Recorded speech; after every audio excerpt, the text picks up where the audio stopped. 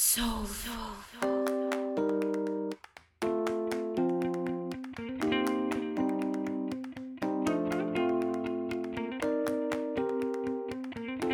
to the Speak Up Talk Radio Network, the Authors on Fire podcast. I am Pat Rulo with a Firebird Book Award-winning author today, and she is Amy Turner, and her winning book is titled On the Ledge, a memoir. The book swept the Firebird Book Awards, first place winner in memoir, mental health, new nonfiction, and trauma recovery, and second place winner in mind, body, spirit, and was the grand prize winner of the Special Nonfiction Book Award. She was born in Bronxville, New York, and is a graduate of Boston University with a degree in political science and of New York Law School with a Juris Doctor degree. After practicing law, rather unhappily for 22 years, she finally found the courage to change careers at age 48 and become a very happy 7th grade social studies teacher. A longtime meditator and avid reader who loves to swim and bike, Amy lives in East Hampton, New York with her husband Ed, to whom she's been married for 40 years, and they also have a rescue dog named Fred.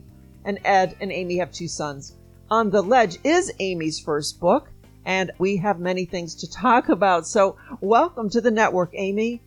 Oh, thank you so much, Pat. I'm really looking forward to this conversation. Thank you. Me too. I've been looking forward to it for a very long time, so I'm happy to have this opportunity, and congratulations on winning the Firebird Book Award. Oh my gosh, thank you so much. I never dreamed I would ever sweep awards or sweep anything, so that's really exciting. Thank you. Oh, you're funny. Well, I was happy to share it with you. Yeah, I read something funny on your website where you talk about your dog, Fred, and you call him the Freditor because he's obviously your editor and not always in a good way. Yes. Yeah, I do have a picture of him I love. Somehow we staged it with him at a manual typewriter with my manuscript in shreds. I love that. I have a whole load of cats, and so often when I work, they are all over the place as well. And so I don't know, it kind of adds to the whole comfort level of spending time writing, doesn't it, to have a friend like that? Yes, absolutely, and a little distraction too, which is often welcome. You know, it's true. I figured something out. Certain cats, when they come and jump up on my desk and try to really get lovey and huggy with me, sometimes I feel like I might just want to push them away because I'm in the middle of thinking of something. And I've often realized that that is the exact moment that I need them to be there. It's not so much for them. It's almost like they know that I need them at that moment. And so I've kind of changed my whole attitude about it. When I feel it's an interruption, it really is not. Oh, that's interesting. Yeah, something to think about. Yeah. Alrighty, so much to know about you. A lawyer turned middle school teacher. How did that happen? Well, I have to say I have a very supportive husband, so let's just start with that.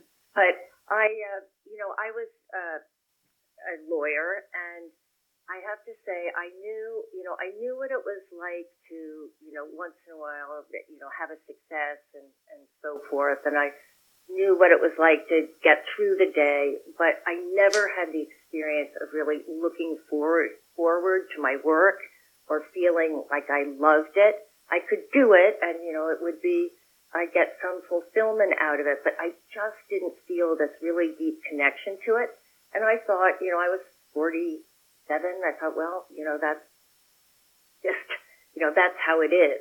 I'm beyond the age where I'm going to be doing any switching, and I wouldn't know what to do. So one day I just volunteered at the local middle school. It wasn't even my son's class. I just saw a notice. I thought I'd be a good citizen and parent. And I loved it. And I remember telling my husband that I couldn't believe that, if I had wanted to teach, it never worked out on the law school level, and I never dreamed I would like teaching on a, lower academic level. In any event, I had this feeling I never had as a lawyer, this sort of deep connection. Of course, I didn't want to tell anyone that I was considering this move because it was kind of counterintuitive for most people. Mm-hmm. And so I very quietly took some graduate education courses and then I had to make the switch to student teach. And I just loved it, and I was so lucky to get a job, a full-time job in my local area, and I made the switch. And I have to say, a lot of when I was interviewing, superintendents and principals would say, "My gosh, you're going from lawyer to teacher. Why would you do that?" And I said, only lawyers understand, and they're really jealous. Mm-hmm. People have a certain preconception of a profession. Mm-hmm.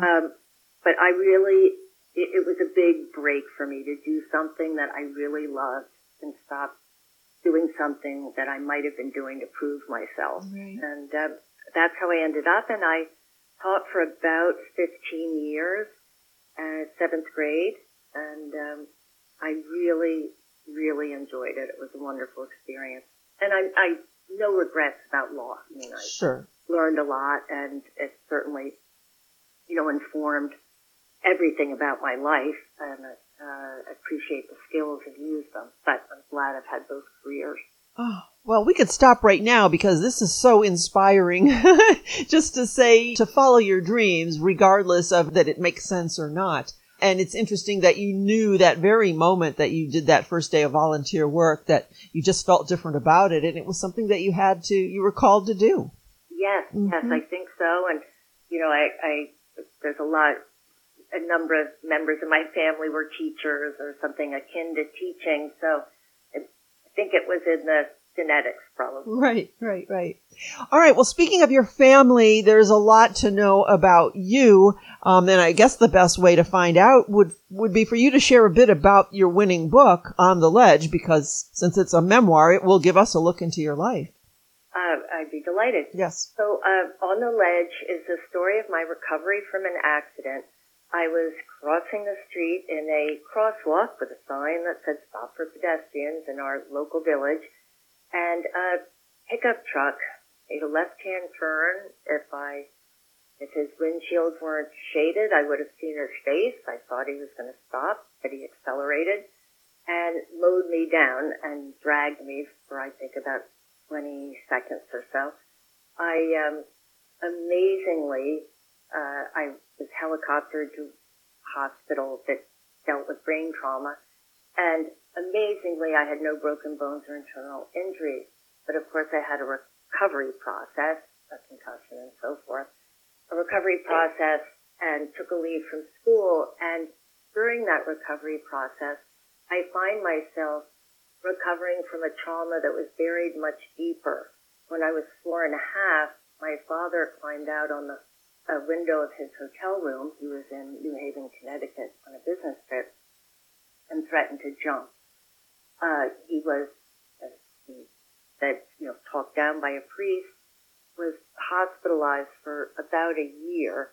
My mother was at home in suburban New York, Bronxville, New York, with myself, my 2 younger brothers. There were 3, we were 5, 4, and 3, and my older sister, who was 10.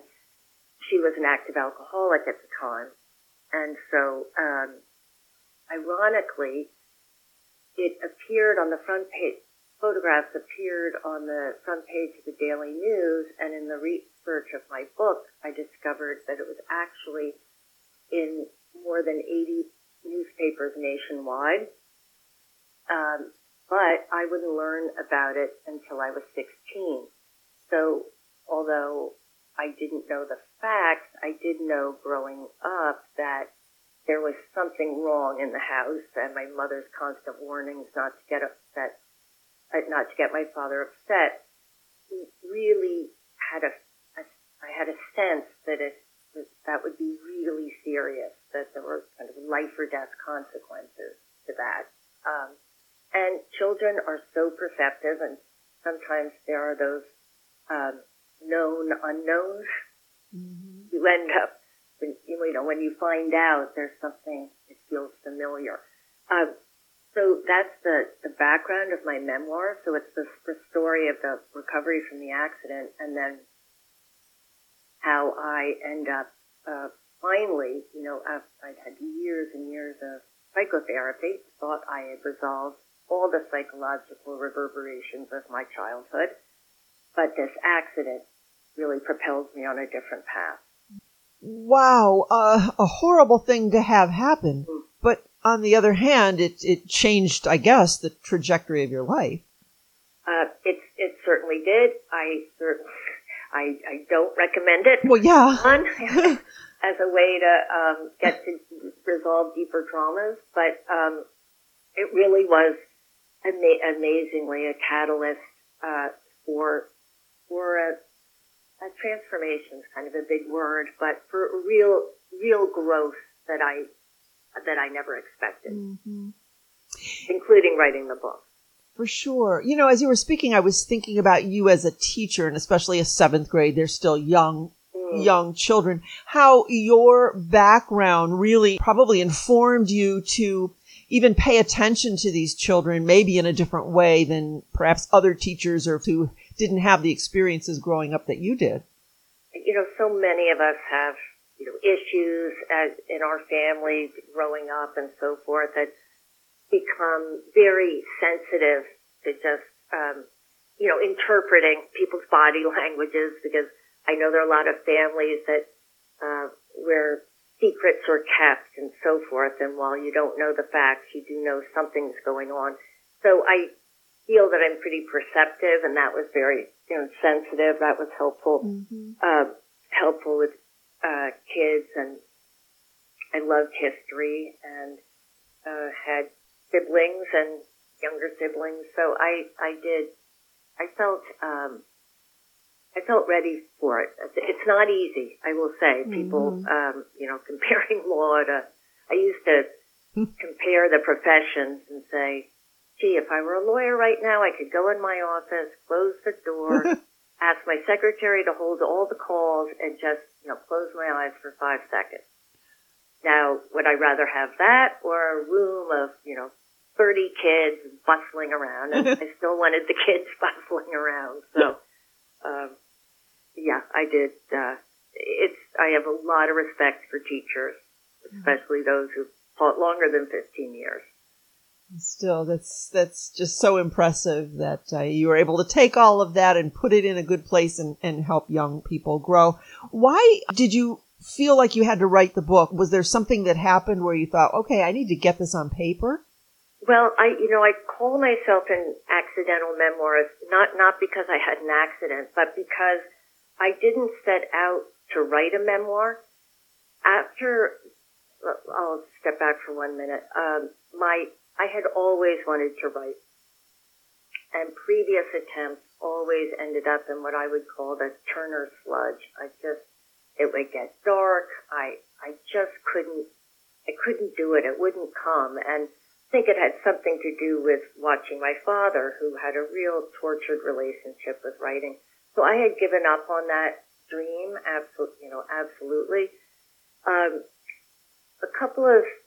Really just 6 weeks after my accident, another random shocking event occurred. My brother, who had been doing better than he'd been doing in decades, just suddenly, unexpectedly died. It was a shock. If he died 15 years before, it would have been sad, not surprised. So this was almost as shocking to me as the accident, and I was really untethered.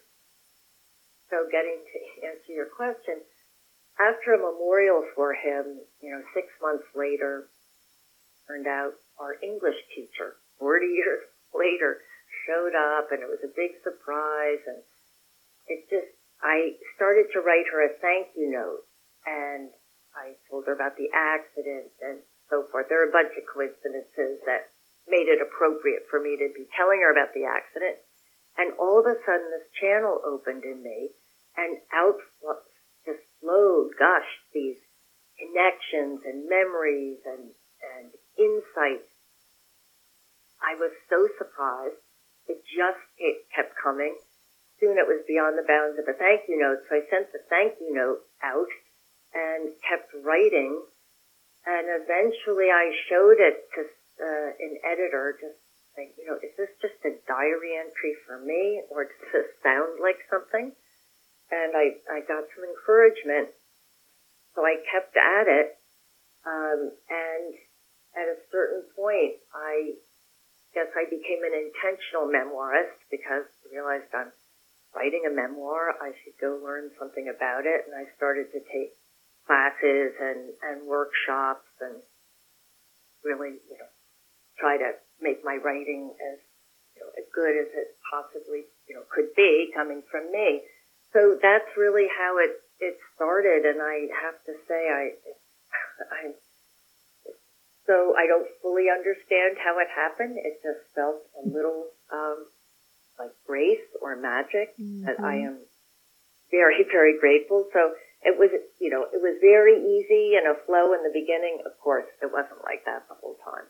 It's harder, as I'm sure you know as you write. But that's how that's how the first book came. I started it at age of 56. So if there's anyone out there who thinks that they're too old to start writing a book, I would encourage them to just get going. Start writing, yeah.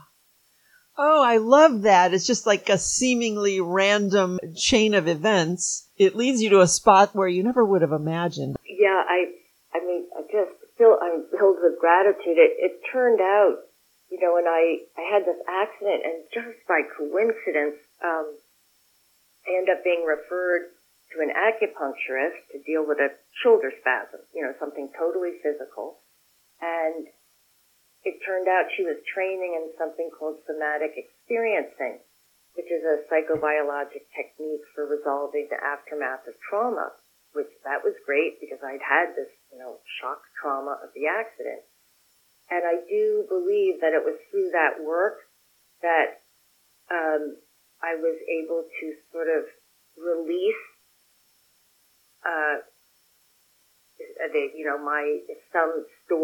some effects of impacts of that early experience with my father that was still stored in my nervous system. And as that started to release, I think that's what allowed a curiosity about my father's incident on the ledge, and gives me the space and distance to finally be able to write about it. So, somatic experiencing, this took place before you started to write? Yes. Yeah. So, yes, kind of coincided. Okay. Yes, before. Okay. Interesting. So, you think that had an impact on releasing your ability to get it on paper? Yes, yes, I do. Mm-hmm. The nervous system, it doesn't, in my, personal experience, I'm just talking about how it feels to me, it doesn't work in chronological time. You could be having a feeling that's just exactly the feeling you had when you're 4.5, and you could be 62. It's not, some of those, feelings and impulses are still there and can get called up. I think that's why when people are writing about trauma or difficult situations, sometimes they feel like they might get re-triggered because it's all there. And hopefully we can all, over time, get sort of space and distance from that and resolve some of it. Anybody who's writing about trauma or something that's, emotionally difficult should make sure they're getting a lot of, kind of a cliche now maybe, but, self-care, whether it's getting a massage or just making sure that they take breaks and relax or, deep breathe or something to just, give the nervous system a little, a break. Settle down. So it's, that definitely, I think, is something, really, anybody writing about something difficult to be paying attention to their body because because it's involved. Right. We think we're just writing out of our heads, but our bodies. So whatever they might want to do, whether it's massage or acupuncture or just breath work or just getting up and taking a walk, people just should just be aware of the impact on their body or what they're feeling inside. Very interesting. I'm fascinated by this. I'm going to have to do a little more thinking and researching on this. Yeah, because I'm thinking just writing a memoir in and of itself is a difficult or different, let's say it's a lot different than writing a piece of fiction or nonfiction. Any secrets to writing a memoir? What did you learn that you would, a little nugget that you could just put out there to anyone considering writing a memoir? Well, let's see. The first thing that's coming to mind is in my early drafts, I use humor as a defense. In my life, I did it, when I was lying on the pavement after the truck hit me, I was trying to crack jokes to distract me. And someone pointed out to me, Amy, after every paragraph or whenever you're approaching a difficult scene, you veer off and you start telling a joke or a funny anecdote. So I thought, I possibly be true. I went back and looked, sure enough. So I had to go back through the manuscript and ask myself, what am I avoiding here? I've got to go deeper. So I realized I was not getting to the deepest truth. What was I avoiding? So if you're writing memoir, you have to keep asking yourself, have I gotten to the truth of it? Have I really been honest? And so that's not always easy, but when you are, and you feel it. It's like when the elevator, hits the ground floor and has a little bounce, sort of feel that in your system. Right. That's the truth. Right. So I would say that on memoir, I had a good writing coach, which was very helpful. It's, as I said, taking breaks. And for me, having writing people that you could get to read your work is very helpful. Taking a workshop with other people, it's daunting, especially in memoir because they're talking about your craft, but they're also talking about your life. Mm-hmm. But it's really, really helpful. All right. Thank you. And your book was published by She Writes Press. They are sponsoring the women's fiction category for our third quarter Firebird Book Award. So I'm getting to know them and really enjoying their quality of work. Can you speak a bit to how they helped you with the publishing process? Sure. Actually, Brooke Warner is the publisher. I guess she's the co-founder, but she's the person that I knew of.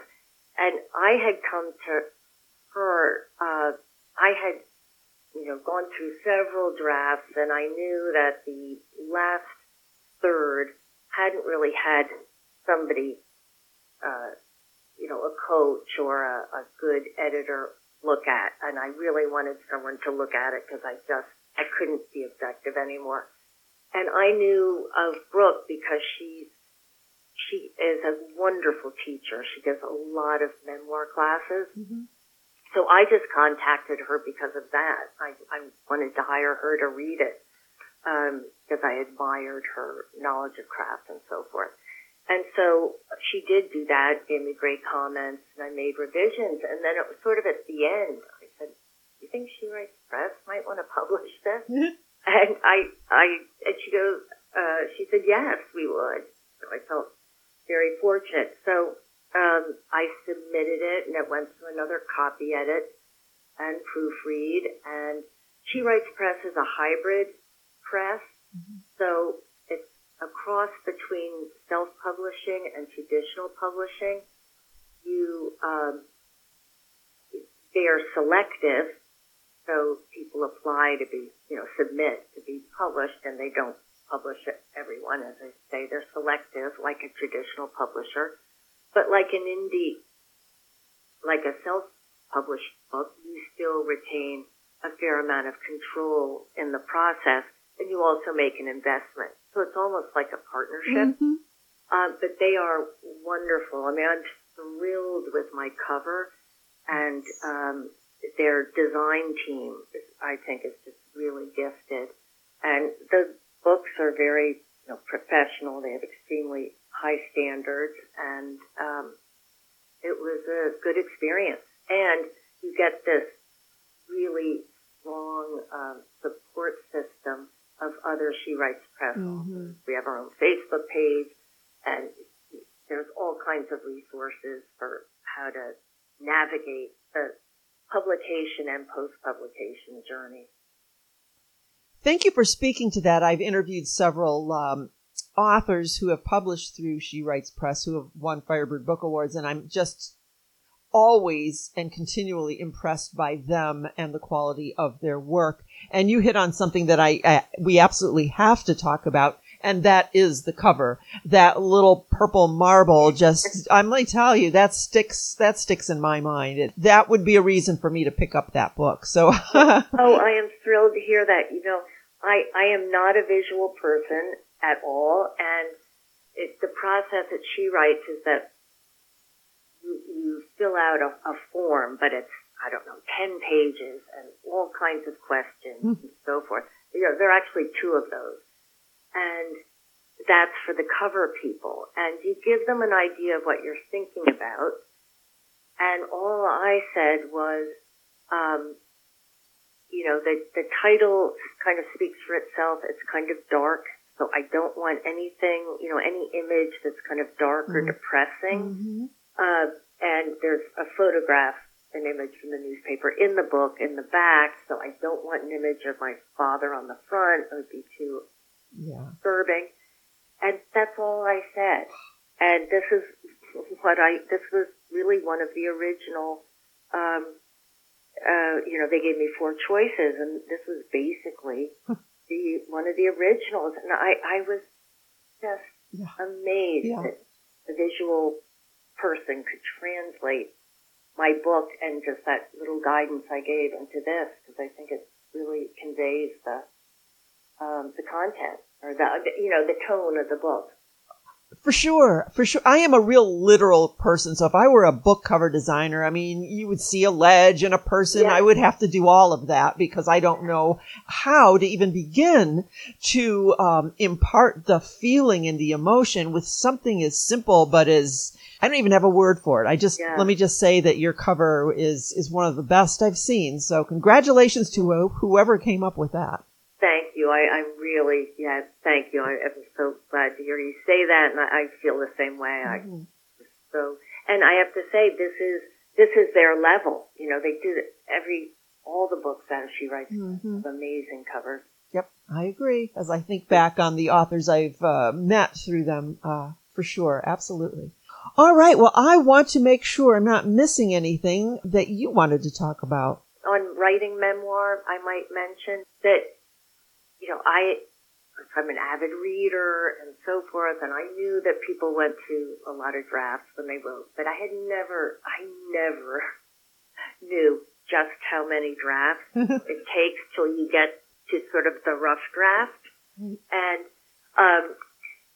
so people shouldn't be discouraged. Revision is your best friend, and the structure of my book kind of has 2 timelines in it, and that I ended up doing by having to basically rip apart an entire manuscript and reassemble it in this new structure. So, these things can take a lot of work, but it's all worth it, and I just encourage people to stay with it. And my book deals with some dark issues, but on the other hand, there's plenty of, I hope, reason for the humor and reason to smile. Well, you've got so many wonderful reviews on Amazon as well, so all those folks can't be wrong. So what's next? What are you working on now? Anything? Well, I'm just thinking about what's coming next. I somehow can multitask in my regular life, but I can't multitask with writing. So I think once I sort of feel that I've gotten to the end of the promotion or toward the end of that, I'm thinking maybe of writing something about my sister and sibling relationships and how it is that we can love and love someone so deeply and at the same time want to wring their neck. So I'm saying that sort of I get it, yes. But that complicated sibling bond. Mm-hmm. And she passed away right before my book was published. Oh. And she was a wonderful support, and I was so grateful. But I think I might have written about her in my first in this memoir, if she hadn't been with us. Right. I didn't want to write about any of my siblings who were alive. Right. I felt they had their own stories to tell, and I didn't want to step on those. So I may write about her. In a fictionalized version? I'm not sure. Okay. I don't know. It's just percolating. It's percolating. We'll leave it at that, and we'll look forward to whatever it is that you come up with. How's that? Thank you. Thank you so much. All right, Amy, if you would share any contact information where folks can find out more about Amy Turner and where they can get a copy of the book On the Ledge. Oh, thank you. Sure. Well, On the Ledge is available, on Amazon or Barnes & Noble or bookshop.org, or in your local bookshop. They can order it because we have traditional distribution. So that's very easy. My website is amyturnerauthor.com, and you can go there and learn more about the book, or you can actually, the ordering links are on that. And there's a contact page if anyone has any questions or wants to contact me. I'd love to hear from people, try to respond to everybody. I'm on Facebook, Amy Turner, and sort of Amy Turner 2000 on Instagram. Oh, thank you so much. So we're speaking with Amy Turner, Firebird Book Award winner. The title is On the Ledge. We talked about so many good things today, so inspiring. Amy, I was just so looking forward to this conversation for weeks. I'm so happy we had it, and please keep sharing any other new works with us. Oh, I'd be delighted to, and thanks so much. This has been a really fun conversation for me.